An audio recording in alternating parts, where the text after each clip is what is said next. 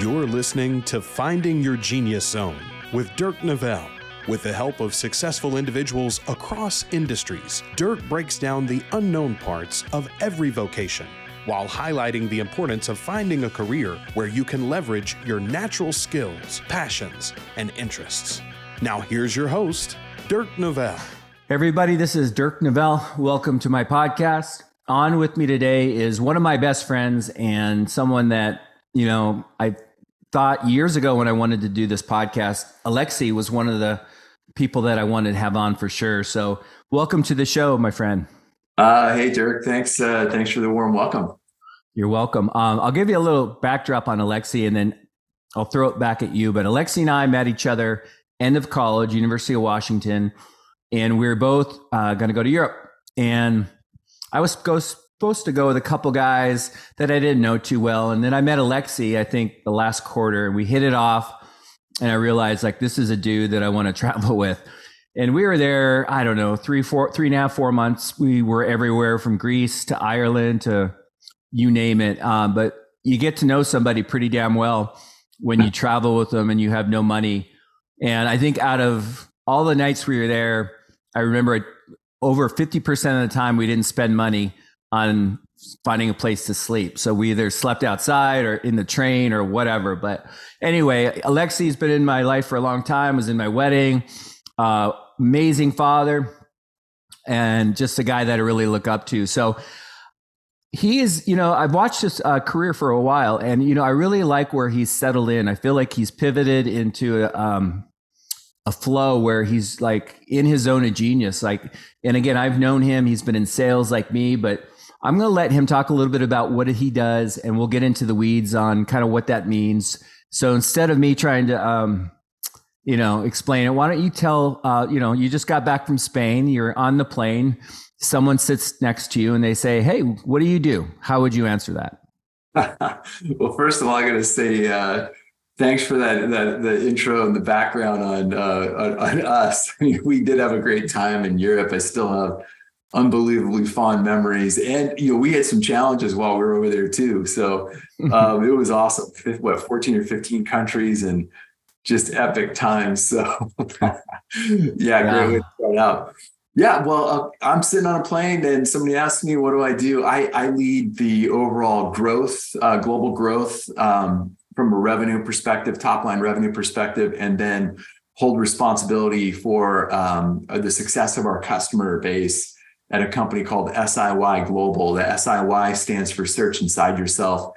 It's a program that originally was born at Google, and it was about bringing the neuroscience of mindfulness specifically for the development of social and emotional intelligence, and bring that into the workplace where people could benefit from skills to better navigate their work life. And by the way, those are skills you have as a human, so you bring them home with you too. So I lead the global growth and customer success for SIY Global. Yeah, and just listening to you, Alexie, those are what you're talking about. It's not like you're a medical sales guy, or you're a dentist, it's kind of a different type of gig. And I don't want to gig. I hope maybe the wrong word, but it's very interesting to me, the emotional intelligence and leveraging that in the workforce, speaking to C-level management. Our world has changed. There's a lot of things I want to get into, maybe even AI and how it might affect what you do. But these are discussions or things we weren't talking about 20, 30 years ago, right? Yeah, no, I guess it probably would have been about 20, 30 years ago when I first came across this material, a guy named Daniel Goleman, who really brought emotional intelligence as a theme into the workplace. And it was really wrapped around, how do people cultivate skills to better relate with others? And because they relate well with others, maybe listen better, communicate better, then they're more apt to collaborate better, and then maybe more skillfully navigate times of conflict. So that's where the social and emotional intelligence comes in. And it was about 30 years ago that it seemed to really kind of begin to be brought into the workplace. And now it's much more common. They call, soft skills or power skills These are those skills that, they're not the analytical, problem solving, reasoning, technical understanding type skills. These are the skills that people need in order to be successful in relationships. So it's funny you brought up AI. If you go in and you use Chat GPT and you ask, what are some of the skills that AI can't replace? Well, this is one of the first things that pops up. There's no replacement for the ability to relate authentically with another human being and be able to have influence and have those interpersonal dynamics take place that are part of being human. So you're safe for a while. I think so. All right. I think so. Yeah, I love it. No, I'm just starting to incorporate that into my podcast because it's so interesting, because I do think it's going to replace a lot of jobs, create jobs, but replace a lot of jobs. We'll get back to that in a little bit, but I think what I'm trying to the thing about when I watch you and I've seen you and grow and be successful in your career, it feels like you found this calling that was always inside you. I don't mean to say your ability to read a room, but emotional intelligence, just be able to read people, the social cues and the emotional stuff. You've always done that well, and since I've known you. And was it kind of interesting when you started working in this environment for your career? You're like, did it feel different? Hey, this is something that I'm naturally damn good at. And oh, by the way, I got to get paid to do it. I mean, that's the beauty of when I watch you and I'm like, I think this dude, my friend Alexie, loves what he does. And by the way, he's damn good at it. Did you feel that way? Wow. I mean, it's such a loaded question because first of all, I don't think I had all those skills because there were times that I would call out the career limiting move that maybe I made because of not being able to manage myself as well as I would hope early in my career. I mean, there's an instance that comes to my mind immediately around having being grilled by the president of the business of a company that I was working for, and his way to determine if somebody was leadership material was to just destroy them in a public setting, in a conference room type setting, and how they reacted and responded would determine if they had the mettle, if you will, to actually be a leader. So I would not say that that's the prototypical leadership environment that's promoted these days. But I had to live through that and actually stood up in a meeting and basically said some things that probably weren't going to be those things that would maybe think you're going to get a promotion out of it. So yeah, but I love it. For me, it was more about my cultural heritage. So my dad was from India, and there's this weird little intersection that I'm going to bring up that, my dad died at a very young age, and I was really little when he died. But it left for me this desire, this need to fill a gap around my own, kind of genetic heritage, being half Indian, and really wanting to learn more and wanting to sink myself into understanding in kind of in a form of identity. What is my true identity? How do I figure this out when my dad's gone? And I went pretty deep into mindfulness, meditation, yoga. I teach all three. This is well before I took on this role. But those practices where you're really present, where you're in the moment, give you the ability to turn off the natural autopilot that the human brain has for efficiency, by the way. So, about 50% of the time, the average person is thinking about the future, or they're ruminating about the past. So they're worrying about the future, or they're ruminating about, oh man, if I would have done something differently in the past. So, but it's when you're in that present moment that you can recognize your own state and what may be going on for you emotionally, which then gives you the ability to at least create a little bit of a pause and make a decision around how you want to act, react, et cetera. So it was those skills that I was building and cultivating more out of a sense of identity that really ultimately brought me to where I am now, because it's those very same skills that help to translate into the launching pad for how people can, learn trainable skills around emotional intelligence. It all takes place with the core qualities of awareness, self-awareness, self-management, and there are many more beyond that. But that self-awareness piece is the crucial, like the foundational pillar, if you will, for how to cultivate, social and emotional intelligence. Yeah, there's so much there that, we've talked, I'm a big Joe Dispenza guy, University of Santa Monica, spiritual psychology. Like, I really understand the whole present thing, and it's so hard to turn the monkey brain off. But, it's interesting because, like, when you're talking, it's making me think about what this podcast is about. And it's really leveraging what's natural, in terms of what's innate, what you were born here into this world to do, and what you're better at than anybody else, what gives you passion, what makes you a better dad. So when you come home and you've been energized, Sydney's going to see a different version of Alexie, your daughter. And, I always pay attention to, like, when I'm a better dad or a better husband, what have I been doing to get there? And, I feel like there's a lot of that in what you're doing. And I think for the audience, it's like, I know this might sound a little deep, especially if you're in high school or coming out of college, but pay attention to what drives you and gives you fire. And, I see Alexie right now in a career where he's leveraging those natural skill sets that he has. And that's really what makes people truly successful. I think separates people and makes them happier and more joyful in their career. So I don't mean to, ramble on, but I love what you're talking about. Do you, a little bit more about your dad? I mean, do you feel like this career is, like, I don't know if that's a stretch. Is it bringing you closer to him? Yeah, I think it's a good question, because I think prior to stepping into this career, I actually left the technology space to take on something that has a lot more meaning for me. And, for me, I want to have a larger impact.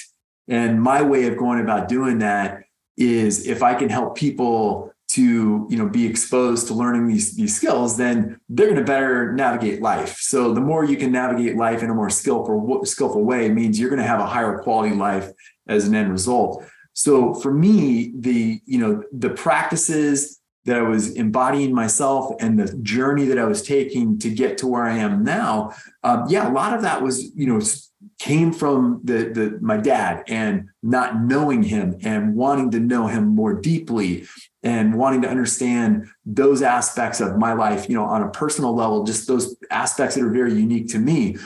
But there was this beautiful opportunity to, as I learned these skills and brought them into the work environment, when I was a new manager, leader myself, I was able to actually, maybe navigate a little bit better than I had I not.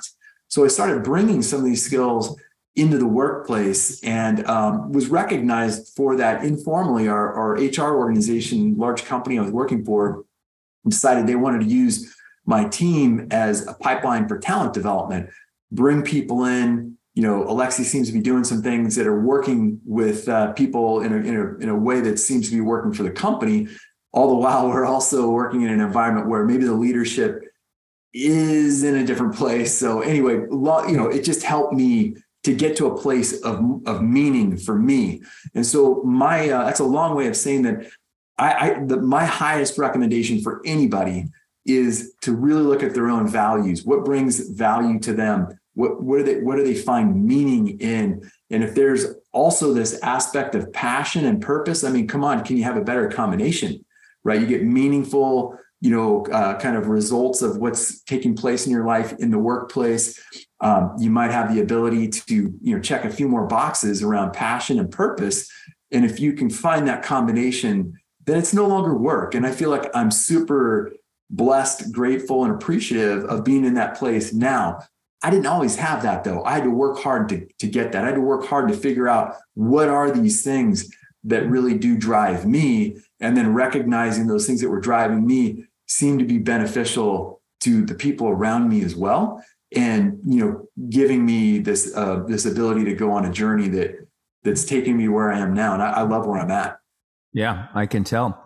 So I always talk about, like, life happens. You have to take action, and you never know where it's going to lead you, right? So, you and I both are close to the same age.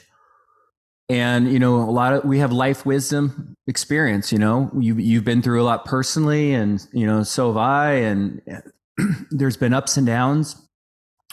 So when it comes to like, you and I can have this conversation, but like, our daughters are close to the same age.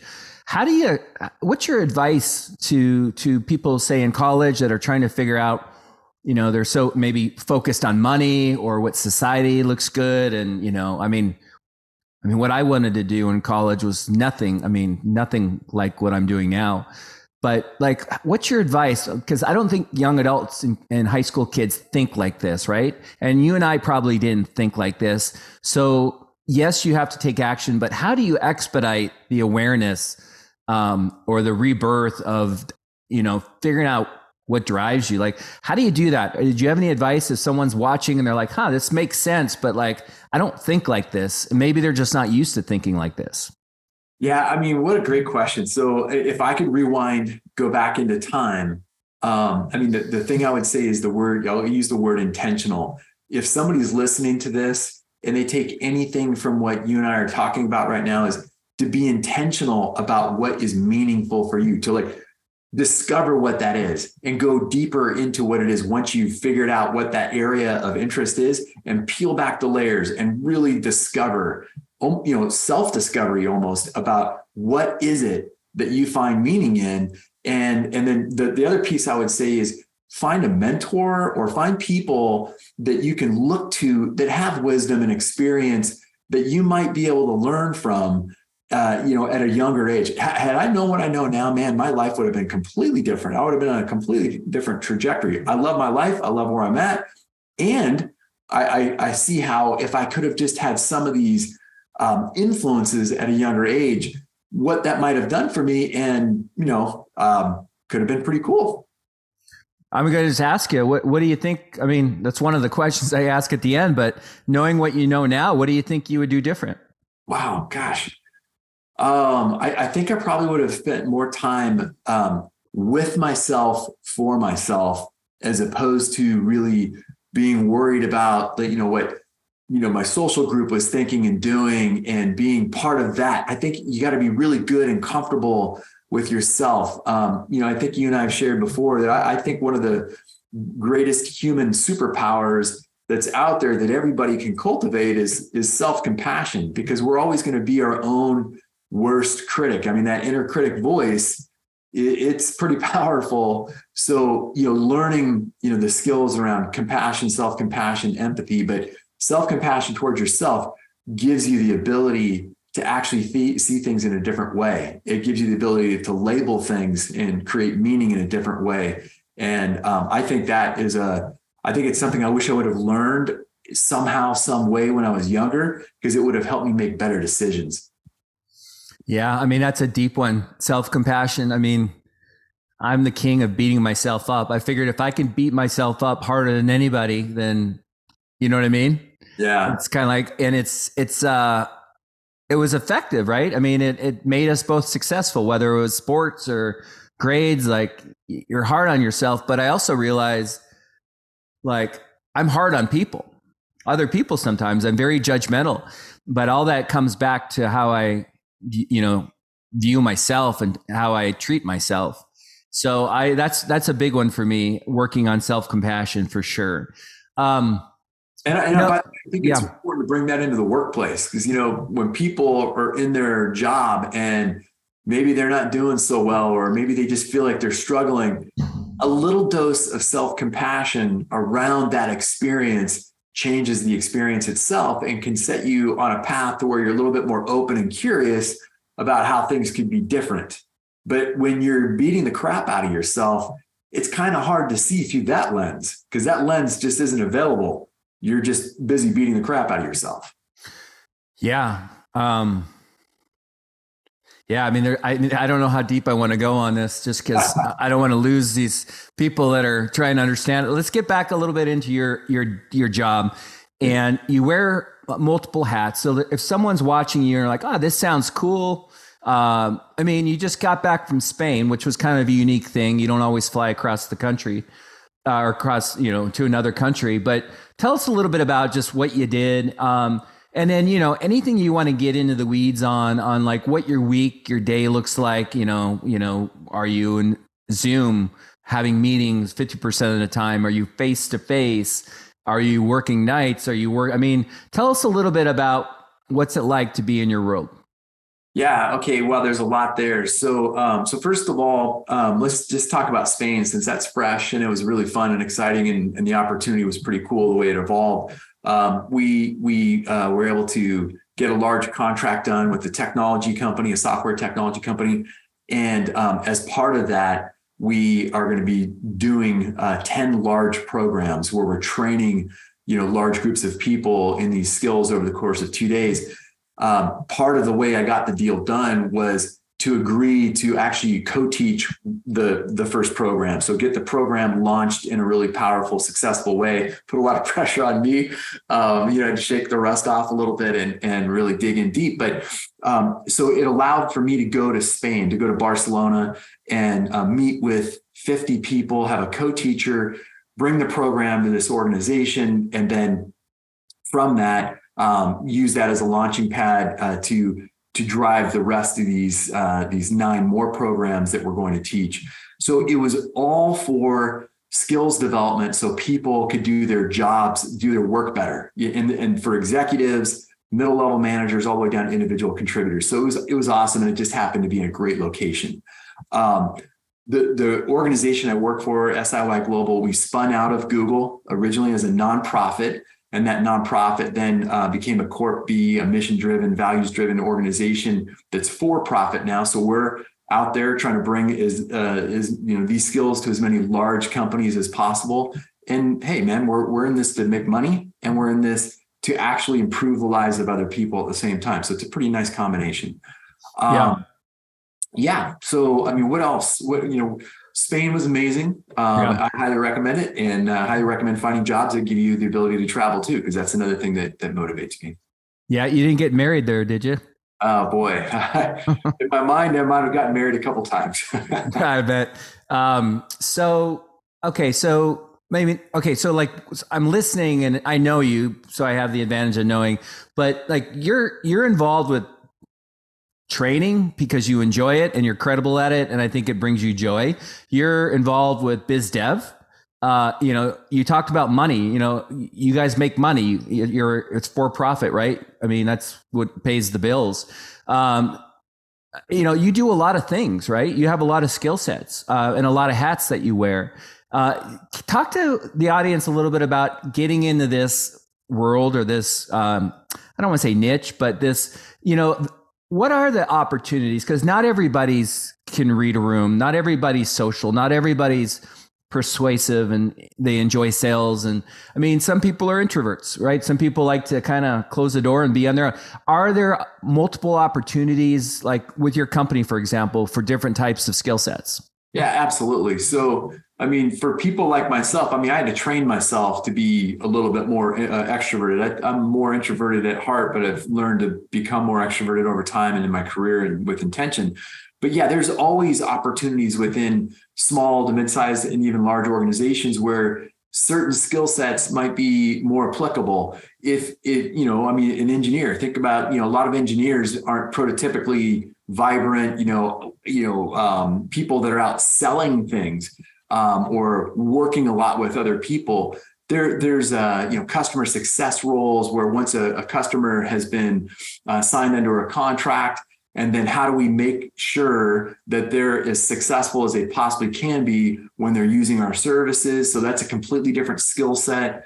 There's just so many. I work for a company that's fairly small. We're growing really fast. We're a rapidly growing company. But there's that's the other thing I would suggest, is that people need to think about what kind of environment do they want to be in.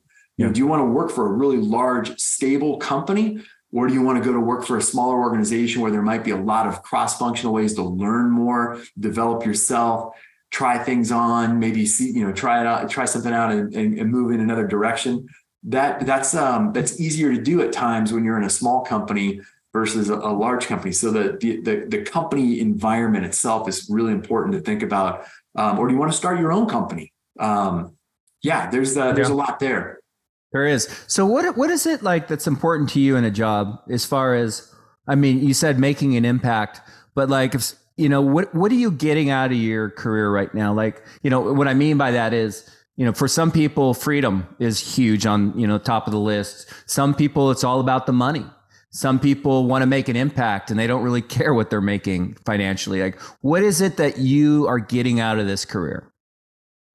Well, I mean, for me, I'm at a stage in my life and in my career where I want to have a little bit of I want to be able to say I had an impact, a positive impact. So I chose a profession very specifically and intentionally to where I will have the ability to have impact on a large scale, working with people to bring these kinds of skills to people and change their lives. So the more socially, emotionally capable you are, the better you're able to navigate life in general, bump up against challenges, work around resilience, what kind of resilience and capacity around resilience do you have? How do you cultivate that? So I'm in a place where I want to enable other people. That's me. There are other people, and I was at this point in time in my life, at another point in time in my life, where I was really wanting to get after growth professionally, and part of that professional growth was earning more money. So this is where I think the values piece comes back in. At this moment in time, what do you value? And how do you want to have that play out in the environment that you're in the work world? And what is it going to look like? What are you looking for? What kind of criteria do you need to have satisfied in order to do that? And oh, by the way, what's the quality of life? So, you might go out there and find a job where you can make a lot of money, but if life isn't quite as enjoyable, it's a pretty big trade-off. So this is where, I feel like my advice to people, is to consider about what's important to them around the quality of their life first and foremost, and then let things stack up. And I believe that's often going to come from what your values are. Yeah. And, I'm realizing sometimes that can take a while to figure out, right? Like, I didn't know how at 24, I didn't realize how important freedom would be, like the ability to wake up with my kids, coach their sports, go to bed with them. I've never missed a birthday. My son's birthday is tomorrow. Like, I wouldn't miss a holiday. So, jobs where you might, like my dad was a pilot and he was gone, thankfully, half the month. That's a whole different story. But I didn't know that at 24. So again, it's the dance between trying to help people learn and think about these things, but sometimes you need a little bit of life to figure it out. And I get that. But I do think there's a lot you can do at an early stage to help expedite the success in terms of being in your zone of genius, like not going down the wrong road. Compensation, not asking what you make, but like, is it in your type of job? Is it a base salary plus bonus, commission? Like, I think people are interested because a lot of people don't know how people are paid. How does it work in your world? Yeah, well, I mean, I think it's the one thing that's pretty true of almost all growth. When I say growth, sales and business development, most sales and business development type roles, there's this, incentive to be able to really knock it out of the park and earn, a significant income because of the results you've produced. I'm in a leadership position, so it's not a commission-based position, but there's other growth incentives, financial incentives for me. But you're bringing up something again, I think is really important is, you can chase the money. Is that what's really important? And it might be at a particular point in time in your life. I believe personally, people should chase the interest first and then really identify the interests and the values to get to the money.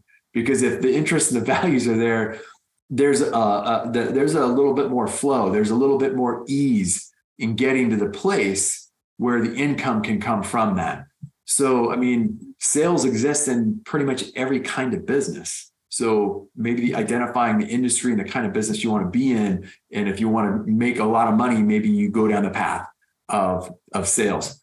Yeah, I get it. I agree. I mean, sales, there's so many different types of sale. I mean, we're always selling ourselves in a way. I mean, you sold yourself over there in Spain, right? I mean, it was natural. It wasn't some BS scripted Alexie version of yourself, but like, we're always selling ourselves. But I think it's also important to understand, are you motivated? Like in my my line of work, I do a lot of things, and the way I pay the bills is I do real estate lending, and I've got people in my world that are all about the pay, the dollar, and that's what drives them, and it doesn't drive me.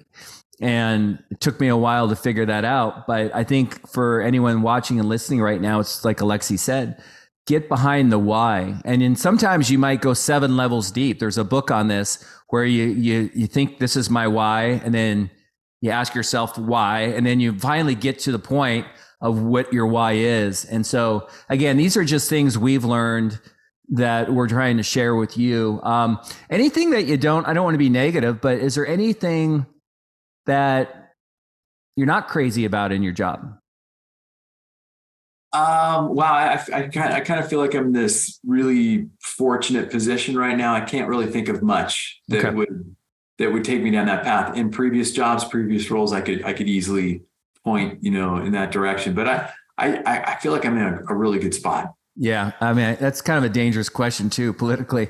So, but going back to medical supply, I mean, I don't know what the terminology was, but clean room supplies, you were in that world, right? With Baxter. Yeah. Like, knowing what you know now and your experience, would it be really difficult to pivot and go back into that world? Yeah, well, I'll tell you, I didn't know anything back then. I was so green. I was just like, hey, this is an opportunity. I'm going to take it. And, it's not that that's a bad thing, but, I think being more intentional about life and what you want to do is a really valuable thing to think about. I wasn't there. That just wasn't me. I was just kind of riding the wave and doing things. It was a means to an end. Yeah. I think it's gotten me to where I am now. But if I could rewind in, time and history, I probably would have made changes sooner in my career. My career path would have taken a bit of a different journey. Yeah. Yeah. I remember you trying to help me get a job with Baxter, and you actually got me a bartending job at your old bar. And gosh, I've had a million jobs, you too, but it's funny to look back and again, that it's led us to where we are. What would you do? What would you say, like, to Sydney, like if she was coming out of school right now, struggling, would you just give her the same? I mean, you have so much wisdom now. Would you just kind of basically, yeah, I mean, I don't want to have you repeat yourself, but put your daughter in this situation. What would you say to her? Well, we're actually kind of going through that right now. Life isn't a straight line up, and, there's some ups and there's some downs, and there's just, there are things that are part of life that you got to be able to navigate. And, not to sound like a broken record, but these things really come down to your own social and emotional intelligence, how you relate with yourself. How do you navigate these challenging times? You talked about motivation. We talked about resilience. These are all really core skills that I would love to be able to just transplant over and give them to Sydney. But these are things you have to learn. And sometimes, your children don't want to just listen to the advice of your parent. And my daughter's no different. She and I love each other dearly, and she's striking out on her own, and she's, growing into her, her who she is and what she wants to be. And she's coming back to me now and asking me about some of these things. And it's partly because of some challenging times she's had to navigate herself. So I guess I feel fortunate and blessed in being able to provide her with something other than just fatherly wisdom. Yeah, I get it.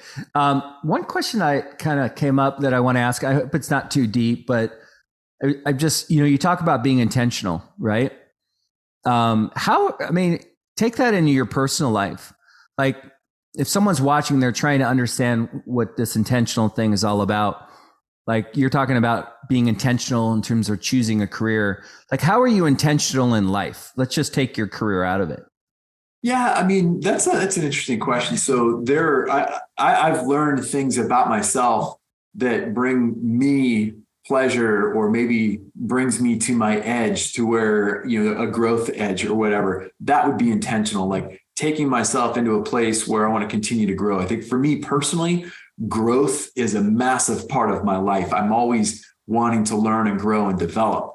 So, I'm intentional about that. I dedicate time for things that are of interest to me, that are really meaningful to me, and maybe more so than other people. I don't know. I'm very intentional about my time in nature. I believe for me personally, when I'm out there on a hike or on a trail run, or just, staring at the ocean, something like that, I happen to live in a pretty beautiful place, that gives me the opportunity to get more settled, more grounded. When I'm more settled and I'm more grounded, I can be more intentional. I don't have the noise, the monkey mind, like you said, or maybe it's not as prolific. So for me, being intentional is really taking and further cultivating skills, and then acknowledging and being grateful for what I have, and really, settling into that, and making that a bigger part of my, my consciousness, my existence, the way I lead my life, my way of being. Yeah. I mean, it's also really interesting if you think about it, for people watching and listening, like, be intentional about your thoughts and your words and how you speak. Like, I had this conversation with my son, Noah, who was a lot like me, very hard on himself, especially with sports. And like, be very intentional and aware of, your words, and your words create your emotion, and your thoughts are very powerful. So for the people that are watching, like, be intentional about who you surround yourself with, right? The people that feed your brain, whether it's positive or negative. And I think someone told me once that oftentimes, we are who we hang out with. Yeah. Sometimes it might take 2 or 3 years, but you become kind of like them in a way. Not that we lose our individuality, but be very aware and intentional about how you choose your time, who you're with, what words, what books, what movies, whatever gets into your brain. I don't know. I think that's great. I like that you brought that up. So as far as like kind of upward mobility, and it's not like success is always about, okay, now I'm going to become a C-level and start my own company. But like, what do you think about your future? Like, I know that you're super happy and super, regarded in your company, but like, what is the trajectory for somebody like in this industry that has your skill sets? Like, maintain, grow the business, become, a partner, or, let's just say this company went away. What would you do? Go try to find a similar group in a different company? Yeah, I don't know. It's interesting you bring that up. The organization I'm with, the company I'm with, we're fairly small, but we have great potential. That's one of the reasons why I'm here. We've got this ability to actually grow in a massive way. We're going through our own digital transformation so we can scale the delivery of our product and our services. So I'm in a position where there's massive potential to grow, not necessarily, from a changing of job responsibilities. I suppose I could take that path, but that's not really what I'm looking for. I think the question's a little bit, I think it's a little bit different for where I'm at, and what would that mean? It's, there's just not a lot of reason for me to want to, there's so much that needs to get done. There's so much to do. There's so many more companies that we need to get under contract, and a team, teams that I need to, build and mentor and cultivate to get a lot of this stuff done. So there's a lot for me to really, sink into here.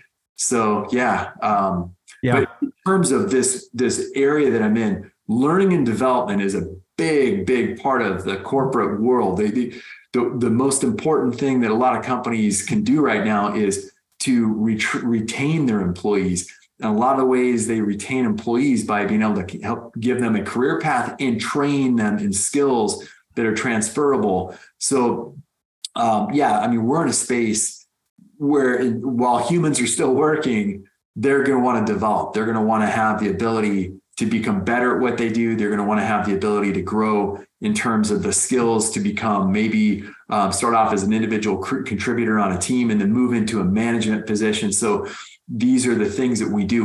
We teach and train people in these skills that enable them to get to these other places. Yeah, no, the skills we talked about AI a little bit. The emotion. The problem is, like with AI, I feel like what we're doing right now is we're teaching AI to be like us. It's like our children. They're learning, they're watching. AI, and that's just my take. I mean, I don't think I'm on the alarmist spectrum, but I feel like they're just like paying it, they're watching. And so I wonder though, like when, and not to get too down this road, but I watched a podcast where they talked about, and the word was moron, like maybe it's not politically correct, but they said the IQ of a moron is 70, and they weren't making fun. They're just saying that's the word they use. Einstein was 160. And then the smartest person ever recorded, I think, was like 210. So it was 3x of a moron, right? 3 times as smart, which I would think it would have been a lot more than that. But they're saying AI is going at 1,000x. Like it's going so fast that we don't even know where it's going, where it's taking us. So like when we talk about it doesn't have emotion or whatever, I mean, it's going so damn fast. I don't know what it's going to be in a year or two. And it scares me. So getting back into like your industry, do you see, is there a place for AI, or do you just feel like it's, apples and oranges? Wow, I think it's, I'm not an expert on this, but I do have, I spent a fair amount of time looking into it because just for the same reasons you're talking about. My understanding is it's going to be able to automate and process information so much faster than we could on our own. But in doing so, enable us to make better decisions because of all this automation and processing that's taking place. So I actually have maybe more of an optimist view on it. Yeah, I think it is going to take out a lot of jobs. And I think, people probably said the same thing about the last major, dynamic shifts in technology. When the internet came out, how many jobs were going to get lost? Well, I mean, there are new jobs that are created. So I choose to look at it that way, that there's going to be other avenues and openings. I don't think it's going to replace humans altogether. By the way, we don't want to be replaced. So we want to still have our relationships with other people. It's much more fulfilling. No, I agree. I just asked the question because here I am doing a podcast on the future of careers. And like, oh my God, is 70% of these careers I'm talking about going to be gone? I don't know. I mean, it's something to think about. When you're talking about like what you do and companies are spending money, how do you, the ROI, like, how do you measure that? Like, I mean, it's easy to measure sales, like, productivity, whatever, but like, how do you measure if what you're selling or offering or training, the curriculum, is actually a benefit? Wow, such a great question. And we wrestle with that ourselves, but there's some key areas that we can measure. In fact, every time we teach our program, we do a pre-survey and a post-survey, and that gives us data to show improvement that's self-reported. So somebody comes in at one level, and then they go through our program, they're taught these skills, they have these skills and tools to take with them. And then, hey, how are you better able to manage stress? How are you better able to maybe pause before you react? How are you better able to make decisions because of some of these skills? So it, by and large, always improves by upwards of 20% across all these measurable areas that we look at. And there are some really, I would say, universal areas that people look at. People's like employee engagement is one. The retention piece I brought up a little bit earlier. Every company wants to retain their key employees. Every company wants to retain, this talent. And so leadership trust is another one. Oftentimes the most prolific reason why people will leave a company isn't because of pay. It's usually because the leader or the manager that they're working with maybe isn't as compatible with them. It's not always the case, but it's a common case. But these are all human things, right? These are all human dynamics that we try to solve for, and you can measure for those. You can measure retention, you can measure absenteeism, you can measure people's satisfaction with their own company and satisfaction with leadership, et cetera. So yeah, these are some of the key areas that we would try to we measure. No, it's a good question. Like the smart ass part of me is like, wouldn't it be great if you can't measure it, so you don't have to be held accountable?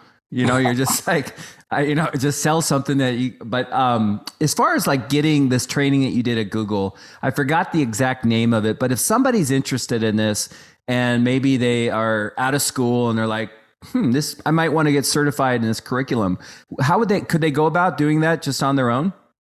It's a little bit more difficult to do that. I mean, our go-to-market strategy is really to train people that are within large organizations, and they can teach our program internally within that company. I was personally part of a different group where we had independent certified teachers like myself. I was independently trained and certified to teach before I came to work for SIY Global, before I came on as a leader. So yeah, I mean, there are avenues to do it, but the avenues are almost exclusively at this moment in time anyway, wrapped around how we can have a large scale impact, and that's usually with companies. So, we have 600 plus teachers that are certified to teach throughout the world globally right now. And it's a pretty large group of individuals, but people can still take the program. We're just not certifying a lot of teachers unless they're working inside of companies. Okay. So like if I was curious and I wanted to get certified. Yeah. Well, I mean, right now, the best route would be for you to be working for a large company. Okay. Yeah. Got it. And how long did that take from start to finish? Yeah, it's the training, it was pretty intense. It was a little over 6 months. So you go through a really deep dive into the material. You have to embody. So, all the stuff that we're teaching, you have to embody yourself. You learn the neuroscience behind mindfulness meditation, awareness, self-awareness, self-management, empathy, compassion, self-compassion, et cetera. So you learn what the logical part of you wants to understand. And then you go through practices that help cultivate this, so you actually feel it, like it's embodied. There's no substitute for the actual feeling. And then there's group discussion, and this is a very it's a pretty in-depth journey that you take for about a little over 6 months. Then you have to practice teaching the program in order to get certified. And then once you're certified, then you're ready to hit the road and Got it. No, and I apologize to come back to this question. I guess I'm still a little confused, but like in any trade or any, you can, like, you want to become an appraiser, you want to become whatever, a firefighter, you can go through that process. It's free to do that. Like, I understand that doesn't mean you're going to actually have a job training, but like, are you saying like, at your previous company, do you have to be sponsored by a company for Google to actually train you, or can you go online and and just sign up and go through this 6 month, whatever? I mean, I understand that you might not be able to actually go teach the course unless you get hired by a company, but I would think that anybody. Yes. First of all, Google has nothing to do with it anymore. They spun us out as a nonprofit, completely independent of Google. And then that nonprofit is converted into a for-profit, which is another reason why I came on board. So for us specifically, the type of learning and development we do for our brand is really pretty unique and specific. But that's to say, set me and my company aside, there are lots of programs that people could pursue to go down the path, that journey of, gaining skills in the learning and professional development world. Coaching is a great example, by the way. There's a lot of folks that are in our world that also do executive coaching. But yeah, there's lots of programs that people can teach, be trained to teach. We just have a very specific brand and IP that we're very protective of, and that is, we very, very specifically are trying to work with large organizations. And part of that is because we're going into this for-profit world, and we're building the revenue base. Oh, that's interesting, because I didn't know what you did specifically. Your company was unique. Like, I mean, I thought that maybe this was something a lot of companies do, but you're saying it's really just your thing. Yeah, it's pretty unique. I mean, there's other organizations out there that can train people in emotional intelligence, but our program is very specific. It's pretty sought after by the larger, corporate business community, because of the pedigree, where we came from, how it was evolved and developed. Being born at Google, a lot of dollars and effort were put into the actual curriculum development, bringing into the fold some experts in the field around areas of neuroscience, psychology, and business. And so we have a program that's pretty powerful, pretty strong, and is, pretty high on the scale in terms of, the presence that we have. No, I get it. Thanks for clarifying that. So as we wrap this up, I have a couple questions, but before I get into those questions, is there anything on you obviously understand what I'm trying to do here. Is there anything on the tip of your tongue or any questions I didn't ask you or anything you feel compelled to kind of say before we wrap it up, along the lines of helping people choose their life work more effectively? Yeah, there's a couple things that come to my mind. I've talked about some of these things that I personally believe I'm very biased towards being superpowers, human superpowers. Listening is one of them. So the ability to actually listen without the need to respond and have your own, prepared response, but really given like the full gift of your attention to somebody else to listen. That is a skill that's super powerful. And that I think will serve anybody, no matter what environment they're going to move into from a work-life perspective. A listening skill. And by the way, your personal relationships too tend to thrive when that significant other truly feels like you're listening. So yeah, listening. I think listening, and being an expert listener to me is a skill that will serve everybody in the work environment, let alone personal environment. That's really interesting. You said that. And it's like, I've always thought I was a good listener. And then when I went to USM, there's like 28 listening skills. We would do these trios and work on them. And I realized shit, I'm not as good a listener cause and for people listening, no pun intended, but they're listening to us right now.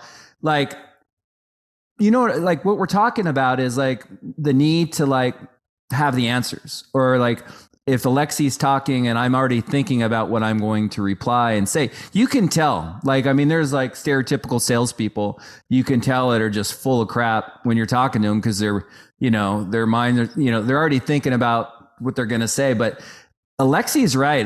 And it's a muscle. It's not that you don't care or you're not interested in the other person, but I think we're so used to, especially in coaching, and I've coached people trying to fix them or have the answers.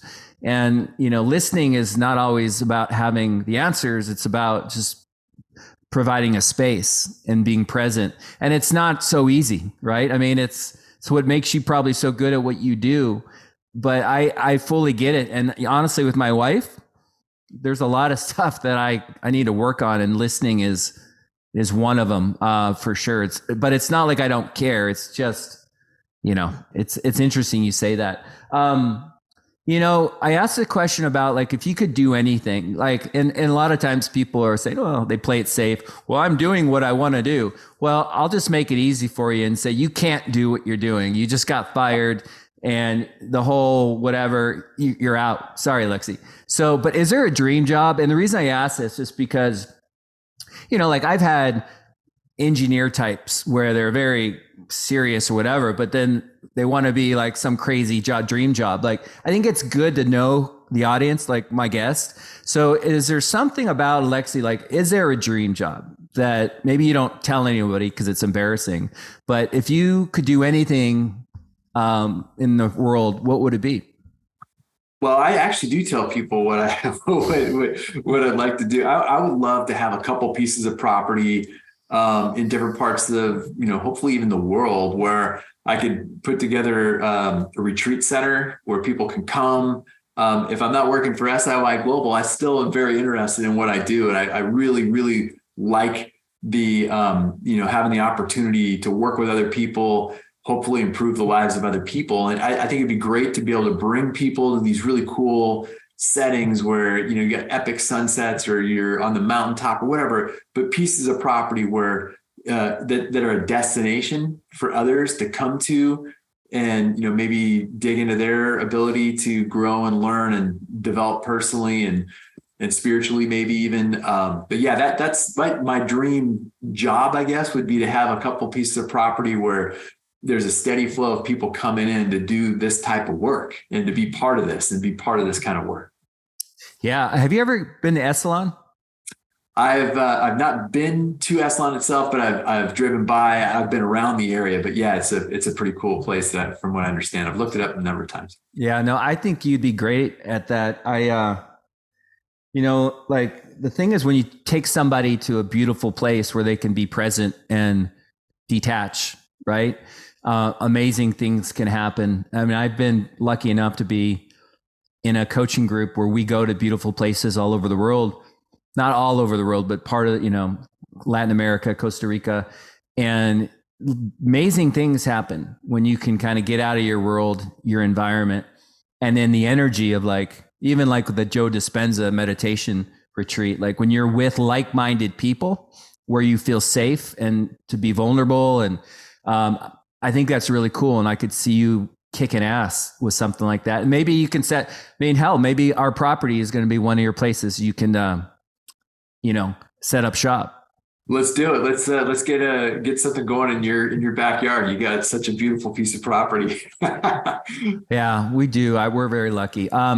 Well, buddy, I appreciate it. You've been awesome. And, Alexie, by the way, has been real helpful in helping me technology wise set up a lot of things. And it's been super patient, but one of my favorite people in the world. I don't get to see him as much as I'd like to, but, the thing about close friends is, it doesn't matter if it's been a month. You talk to somebody, it's, you just pick up where you left off. So I really appreciate it. I think it's great information you provided, and I'm hoping it's going to help some people.